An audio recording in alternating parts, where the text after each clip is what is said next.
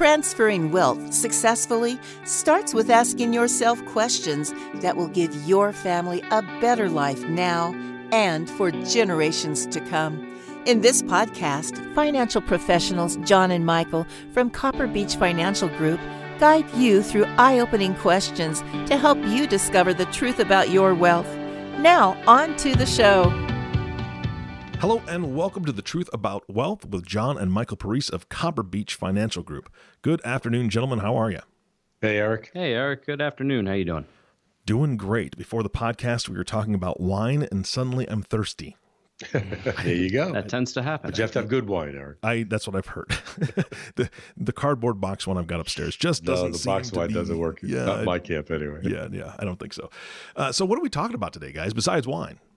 Well, we're going to talk, this is I don't know if it's necessarily a different topic from what we've covered in the past, but I actually thought of this topic, and I was reading a couple articles in the last couple of days about really having to deal with estate equalization issues, and particularly with specific assets that come up in families, whether that be a family business or certain other assets. And it can be an area that I think families, especially if you're going to be implementing a family meeting, and if you haven't listened to that podcast that we've done, I think you should, to give you a good framework. But these are issues that I think you can bring up at a family meeting, and they tend to sometimes be overlooked a little bit. So we really wanted to touch on, I guess, really more three areas where these estate equalization issues come up today. Can we take a timeout just for a minute, guys? Because estate equalization, can you define that for me in the audience? Well, it can mean a couple different things. The first topic that I think we should bring up is the issue of blended families. And this has come up in areas where you want to have, let's say, a second spouse that's involved in your estate plan, and you have maybe children from a prior marriage that you want to also include in your estate plan. And so the equalization issue is, how do you equalize, let's say, your assets between those two parties? And very often that can become a challenging issue if you're not really focusing on it. So that's talking the about first fairness. issue. Is it fairness, kind of? Fairness, correct. Okay. How do you take care of everybody the same way? Got it. Okay. I just wanted to make sure we're on the same page. Yeah. No, that would be a challenge, especially for blended families.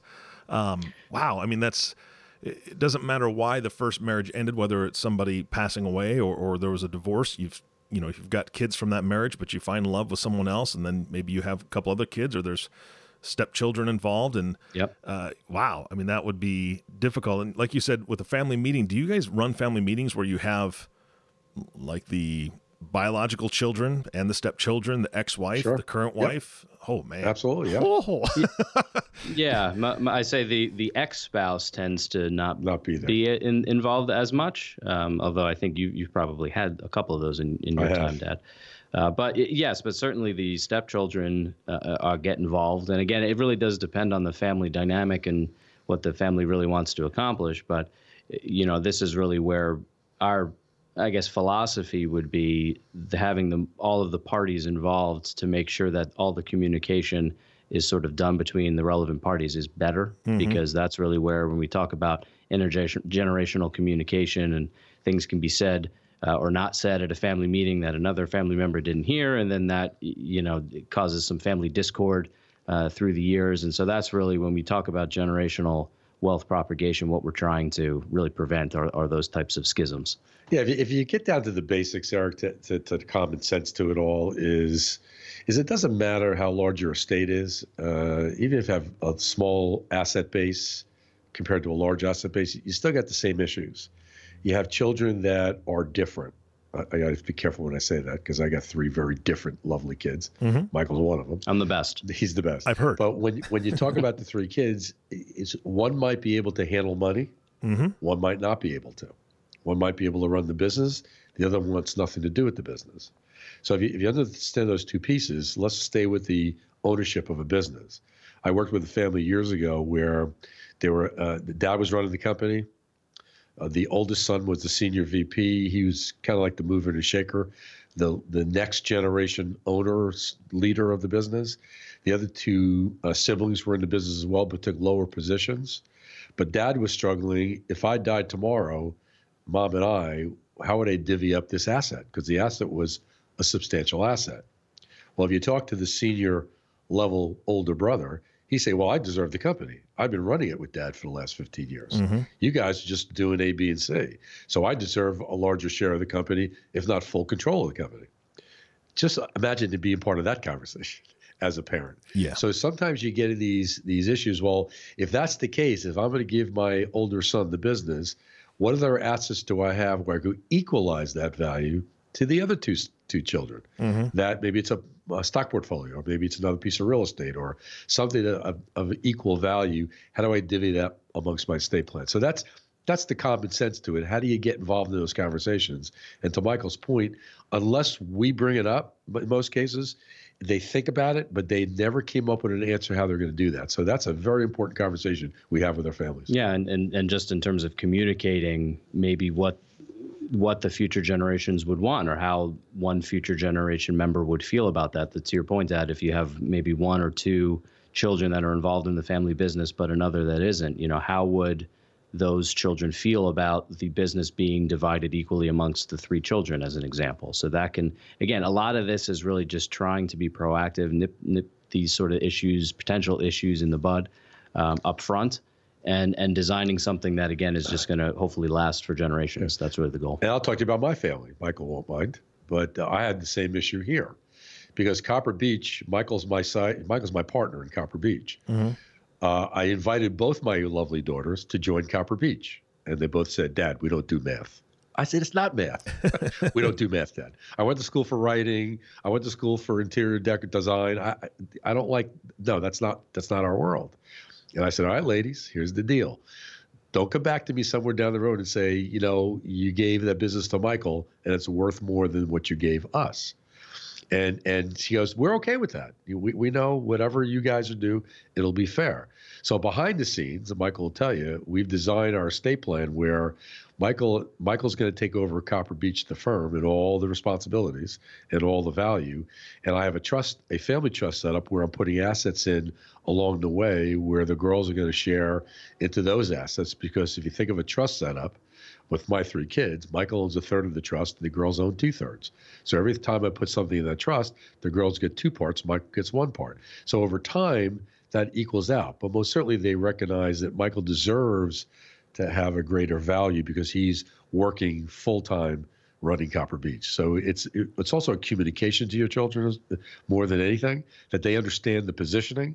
If they're okay with it, then you document it and you say, listen, we've talked about it and we're good. And that's how you address it. Well, here's maybe another component to consider as well in the family business context, where you may have the desire, let's say from an equalization standpoint, to say, okay, maybe I have one child who's involved in running the business and the other two that aren't. I'm going to leave the business to that child that's running it. And that business has whatever value it has. So I'm going to make sure that from an equalization standpoint, I leave an equal amount of assets to my other children to make that to make that equalization occur. But we've also had some conversations with families where the child that's inheriting the business says, well, wait a minute, that asset that I'm inheriting and is a lot riskier, let's say, than the same dollar value of a stock portfolio, as an example. There's not as much requirement to continue to run the business on that stock portfolio. So, is that really fair? So I'm not trying to provide any answers there, but those are the sorts of conversations that you have. And families, if they're involved in that family business context, should at least, again, be proactive and maybe think about how those answers are. Yeah. Okay. Hang on. I'm not suggesting in my situation. I'm smiling at it. I'm watching it very closely. But that does come up. You have a really business that's maybe in an industry where it's very volatile, and that one child says, well, that's maybe not as equal as you originally thought. Yeah, and I want to take a step back just for a minute because I have a couple questions about what you just said. And one comment, first of all, for John, and maybe a question, but your two daughters showed a lot of maturity there. I can't imagine that happens a lot within families, that when money is the main topic, that two of the children out of the three are like, meh, that's fine. Oh, totally fine. John, Michael's worked hard for it. He deserves that.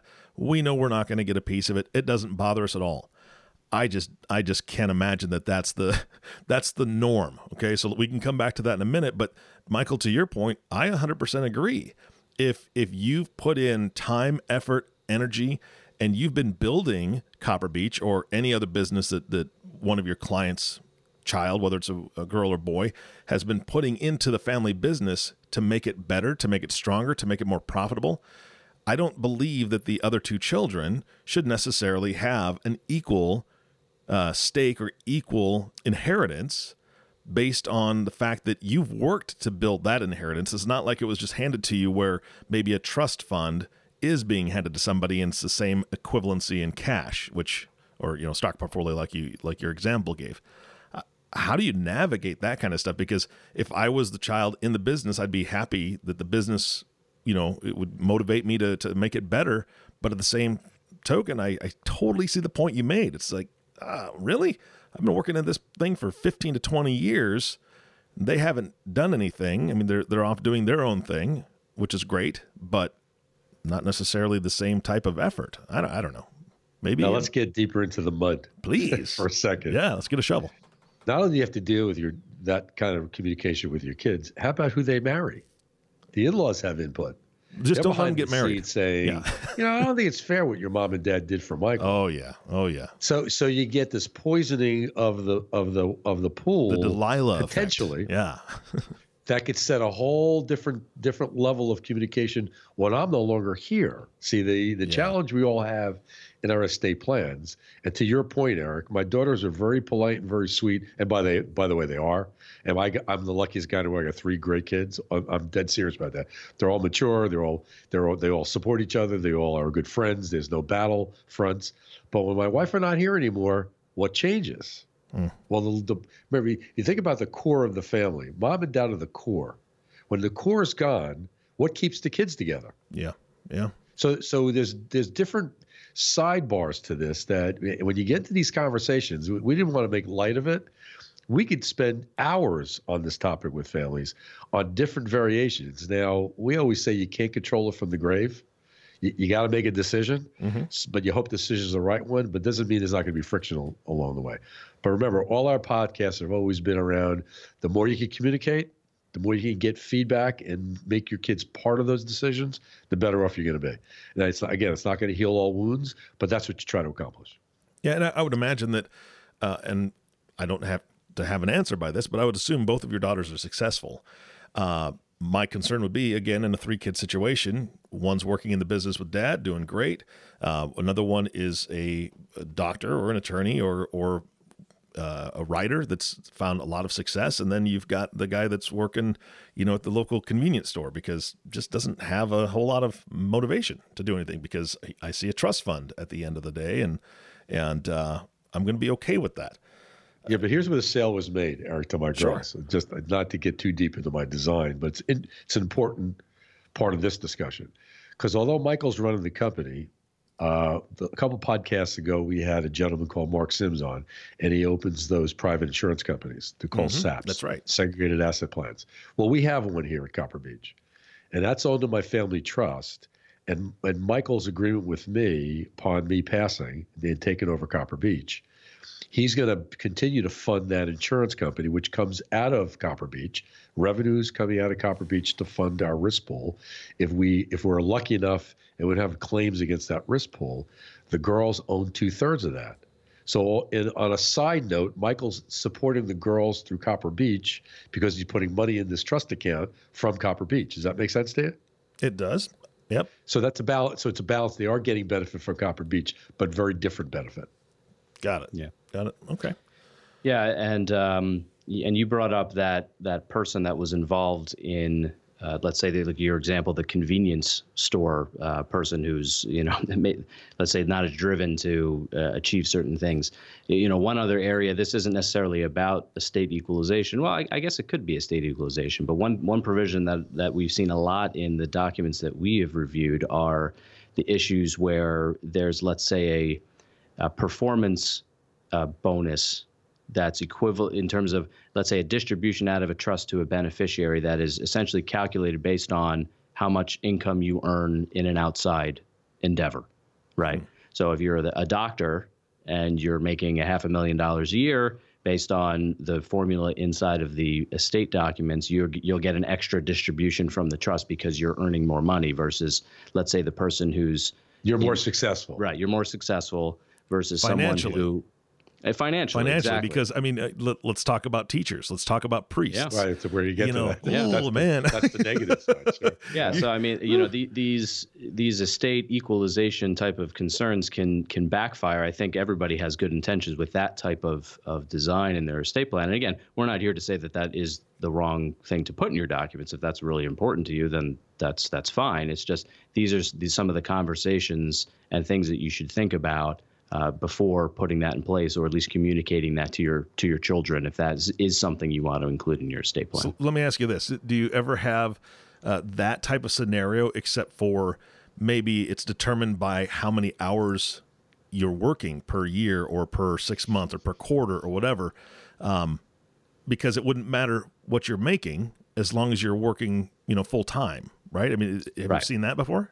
I have, yes. I've seen it both ways. I've seen the first example where there isn't that qualifier, I guess you could say, where it's just basically straight, okay, if you earn X number of dollars, you get X number of dollars benefit extra from the trust on top of what you're normally going to get. But I have seen probably more commonly what you just brought up, Eric, which is, okay, I recognize that there's certain professions that are noble professions, or you're still working hard, but you're not able to earn as much from a dollar value or financial capital standpoint. And so the trustee of the trust should take that into account when making distributions, again, to try to make everything equal and fair. Yeah, and I love that because, again, I've worked for charities before. I've worked as a family teacher and, raising kids, and that was what we felt called to do. It certainly did not bring in the income on a professional level that a lot of other professions would. But that was our mission, and we worked really, really hard at it.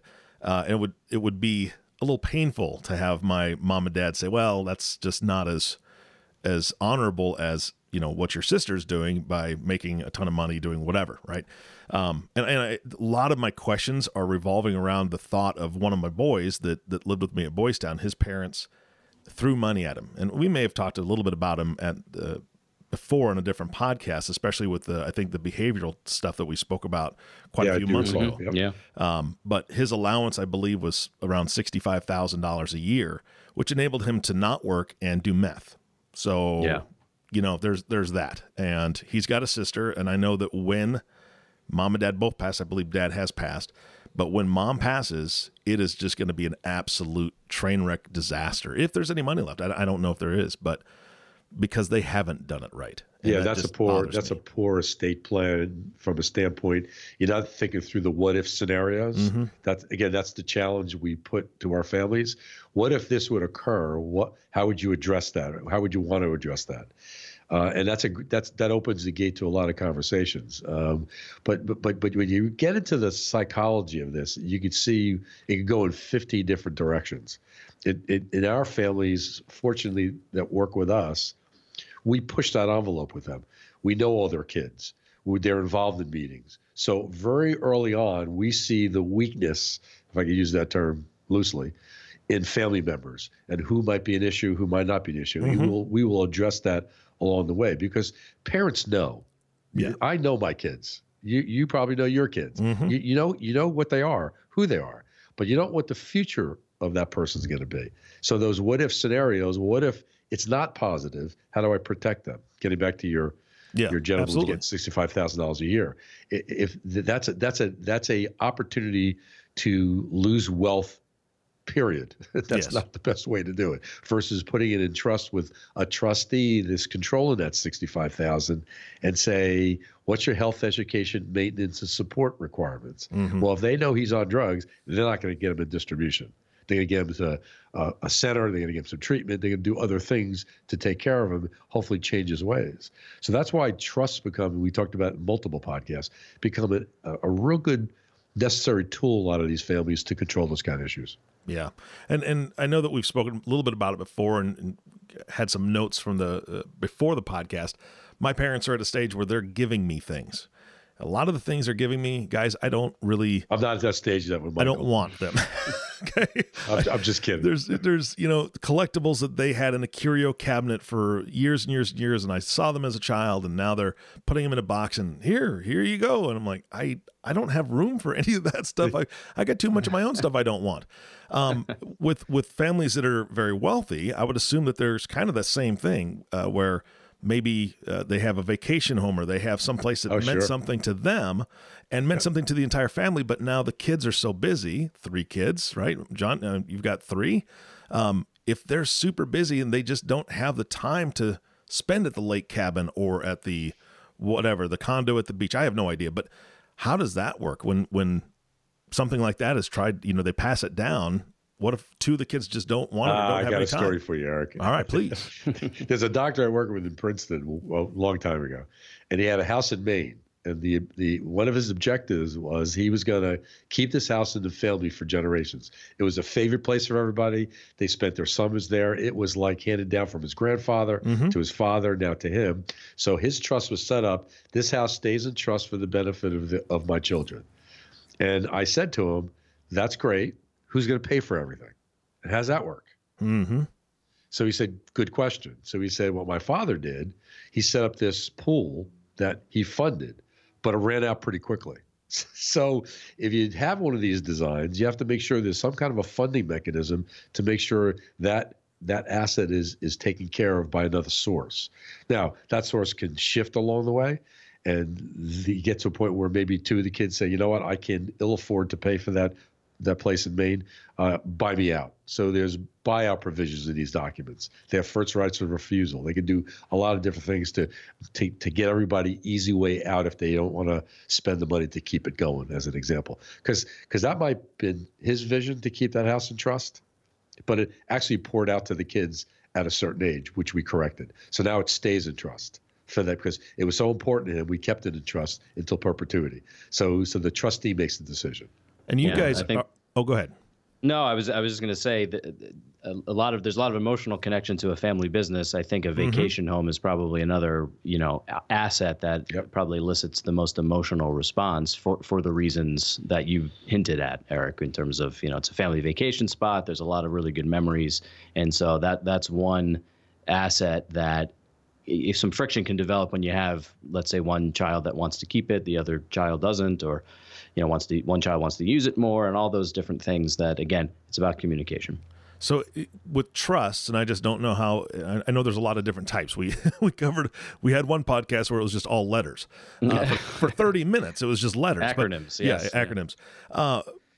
I'm assuming that trust can be altered to kind of conform to the latest, I don't want to call it technology, but the latest advancements in different areas. And I'm specifically thinking about Airbnb, right? So if you have a vacation home that is, 7 hours away from every one of those 3 children, yes, they want to be able to use it. Yes, they would love to be able to take their families up there. They do want to keep it in the family, but are you able to go in and alter a trust to where you can have it set up to where that house could be Airbnb'd for part of the year to offset some of the costs and also the fact that it's not going to be vacant for 8 months?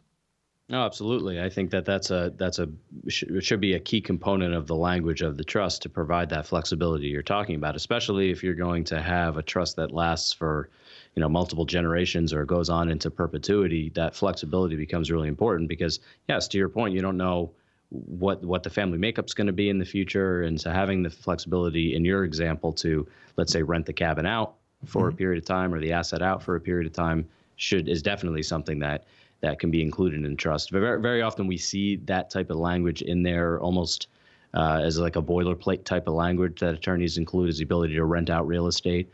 So very often there doesn't have to be a lot of, effort to change it after the fact. It's typically set up that way from the outset. Yeah, by the way, when you look at that as an equalization conversation, there's no worry about that because it's in a box already. It's in that trust, and everybody in the family gets benefit from it. It's how you structure the trust for access, for costs, and all those things we just talked about. So it's really a good way to equalize things inside of a box to make it appropriate. Now, getting back to that family business, the challenge you have typically, that's usually the largest asset in the client's arsenal of assets. And we work with a family. I think the company's worth $30 million, and he has very small investment accounts. All his money's in his business, and he has a young son that's running the business. The other two are not. So how do you equalize that? Well, he uses life insurance to do that. So he sets up a trust where he gets a life insurance policy on him and his wife. It's called a survivorship policy. Upon their death, there's enough death benefit code that trust will equalize the value to the company that the other son got. So there's a lot of techniques around equalization, but insurance is a part of a decision that clients make because it's easy. It's liquid cash. It's leveraged. And it's not a dollar for dollar transaction. So sometimes that works really well. Going back to something you said earlier, you said a lot of people have thought about this, but they haven't had the conversation. Right. Why do you think that is? Is it just something they want to avoid because they just, man, I really don't want to open this can of worms? Or is it something they just don't think they can actually, they don't have a resource to have this conversation? Yeah, they're too close. They're too close to the process. In other words, they get emotionally connected to what's fair. And how do I evaluate fair? And we've talked on many podcasts, you don't know what you don't know. So our role typically is educating him on options. And again, those what if scenarios, we walk them through to get them comfortable that there's just not one answer to the question. There's 5 answers to the question. And then we're the bad guys when we present it to the family. They point, John and Micah came up with this, not me and Mom. Yeah, exactly. Guys. Yeah. So we're like the scapegoat, which we take that with pride and joy, believe me, because that's our role. So John and Michael recommended this, and we like the idea. What do you guys think? And it now becomes a dialogue. So it's really fascinating when you get this communication between the family members, and we can't emphasize it enough. And we've always done that on these podcasts. It's all about how you communicate on every level, and if you shortchange that, you're just asking for trouble, and that's really what happens. Unfortunately, there are not a lot of families that do a lot of that, and that's the challenge I would have anyone listen to this podcast. Talk to your kids, talk to your advisors, have your advisors become part of that. Implement different annual meetings, and try it out. You're going to make mistakes, but try it out. Hire a coach, hire a consultant. I mean, there's a lot of ways to approach it. And it's not in your hands anymore. You outsource it to someone that's a professional, and that's what they do all day. So it's really getting that client to feel comfortable to do it that way. And speaking of communication, if somebody wants to reach out and talk to you about this, because we are really short on time on this podcast, how do they get a hold of you so they can start this conversation with you guys? Well, you can go to our website, www.cbfgllc.com, or you can call us on the phone, of course. We still have those here. That's area code 856-988-8300. Well, guys, I think let's go to our website for our white papers and our podcasts, or subscribe to our podcast. You get updates on all these different strategies over time. It might help. All right. And a reminder to everybody listening, these guys work nationwide. Copper Beech works nationwide. So if you're hearing this, doesn't matter what state you're in, give them a call, open that conversation. John and Michael, my advice to you is when you do have those family meetings, if it's going to get a little hairy, go with the plastic utensils. That's just my thought. We haven't had that challenge yet. Okay. We'll keep you posted. Or the plastic wine glasses. One of the two. There you go. Exactly. Cardboard and plastic. Oh, no cardboard boxes. All right. Guys, thank you so much. This is a fantastic podcast, and I hope that there are people listening to this that are saying, you know what? I really do need to have the conversation, even though I don't want to. And my conversation is going to start with John and Michael. So I hope they give you a call and start that process so they can get their family situation in order and sleep better at night, really. Great. Thanks, Eric. Thanks, Appreciate Eric. it. You bet. And thank you all for listening to the Truth About Wealth podcast with John and Michael Parise. If you have not subscribed to the podcast yet, please click the subscribe now button below. This way, when John and Michael come out with a new podcast, it'll show up directly on your listening device. This makes it much easier to share these podcasts with your friends and family. And if you're listening to this right now thinking, I got to talk to my wife about this, or, man, I really need to talk to my husband about this, have them listen to the podcast first, and then have a great conversation about it, and then make that phone call. Again, thanks for listening today. For everyone at Copper Beech Financial Group, this is Eric Johnson reminding you to live your best day every day. And we'll see you next time. Thank you for listening to the Truth About Wealth podcast. Click the subscribe button below to be notified when new episodes become available. The information covered and posted represents the views and opinions of the guest and does not necessarily represent the views or opinions of Copper Beech Financial Group. The content has been made available for informational and educational purposes only. The content is not intended to be a substitute for professional investing advice. Always seek the advice of your financial advisor or other qualified financial service provider with any questions you may have regarding your investment planning. This material is for informational purposes only. Neither APFS nor its representatives provide tax, legal, or accounting advice. Please consult your own tax, legal, or accounting professional before making any decisions. Securities offered through American Portfolio Financial Services Incorporated, a member of FINRA SIPC. Investment advisory and financial planning services offered through American Portfolio Advisors Incorporated, an SEC-registered investment advisor. Copper Beech is an unaffiliated entity of APFS and APA. Any opinions expressed in this forum are not the opinion or view of American Portfolios Financial Services Incorporated, APFS, or American Portfolios Advisors Incorporated, APA, and have not been reviewed by the firm for completeness or accuracy.